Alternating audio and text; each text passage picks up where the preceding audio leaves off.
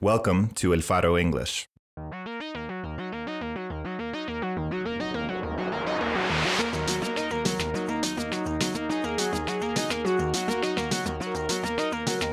Be sure to follow our channel wherever you get your podcasts to listen to award-winning independent journalism from Central America.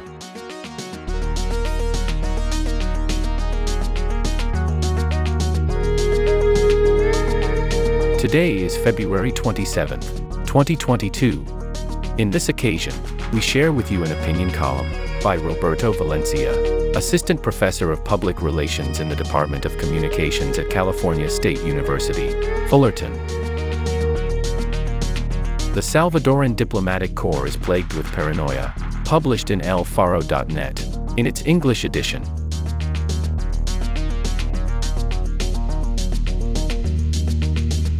The government of President Nayib Bukele has turned fear of surveillance into an instrument of control over its own employees.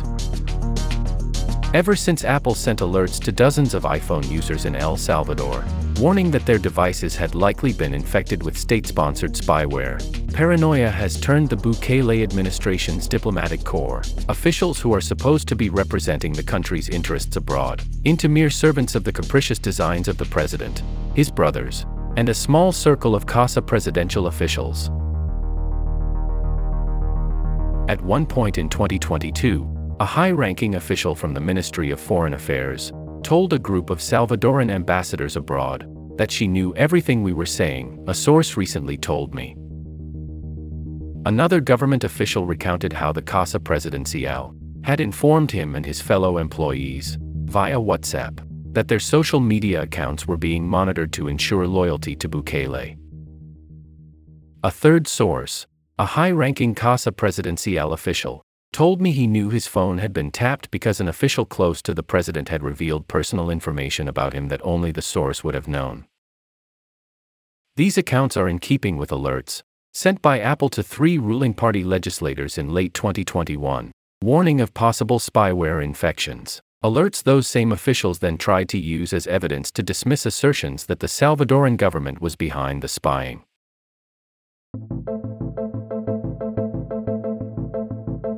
The paranoia taking hold among diplomatic personnel is the result of the same surveillance threats that journalists and government critics have known and warned about for over a year. In November 2021, Apple sued NSO Group for marketing sophisticated surveillance technologies used to target the cellular devices. Months later, in January 2022, it was confirmed that the phones of 35 people in El Salvador, including activists, journalists, and other members of civil society, had been infected with the spying software known as Pegasus. Now, in February 2023, it has been revealed that these surveillance efforts also targeted Supreme Court Magistrate Paula Velázquez.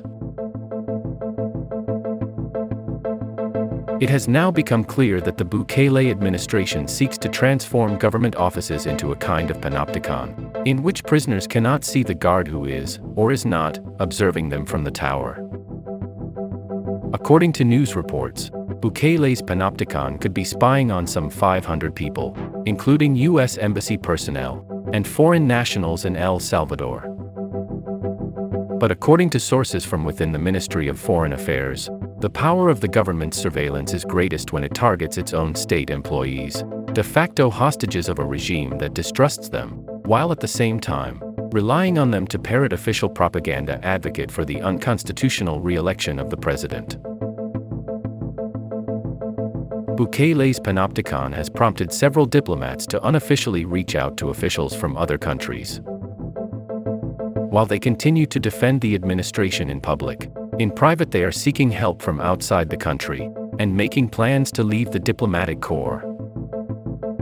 A former high-ranking Bukele official told me that, while he and others of the corps regularly change out their phone chips to avoid having their conversations tapped by Salvadoran intelligence, this source also claims that Bukele's top officials have privately told him that they are against some of the administration's policies, such as the perpetual extension of the state of exception, now in its 11th month. All of the half-dozen sources I spoke with say they assume that working for the Salvadoran government means being spied on. But they do not know whether the surveillance is being carried out by Casa Presidencial or some other state intelligence operator. The Bukele government's panopticon is fueling perpetual paranoia among Salvadoran officials who, in response, have decided that they need to approach foreign governments for help. In talking to these sources, it is easy to understand why some would rather be spied on by the CIA than by the Bukele regime's intelligence ecosystem. I got the sense that many of these officials feel that, with the CIA, at least the information collected would not be used as illegitimate evidence to fire them on suspicion of disloyalty to the president. For many Salvadoran diplomats, their greatest fear is not being spied on by China, Russia, or the US, but falling into the surveillance dragnet of a government they took an oath to defend.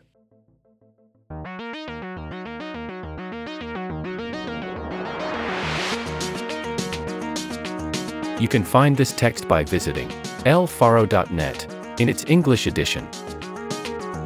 El Faro English are Roman Gressier, Nelson Rauda, and Jose Luis Sanz. Maria Luz Notches is opinion column editor. Production and music by Omnion. Thanks for listening. If you appreciate our work, consider supporting Central American journalism by joining our community of crowdfunders at support.elfaro.net.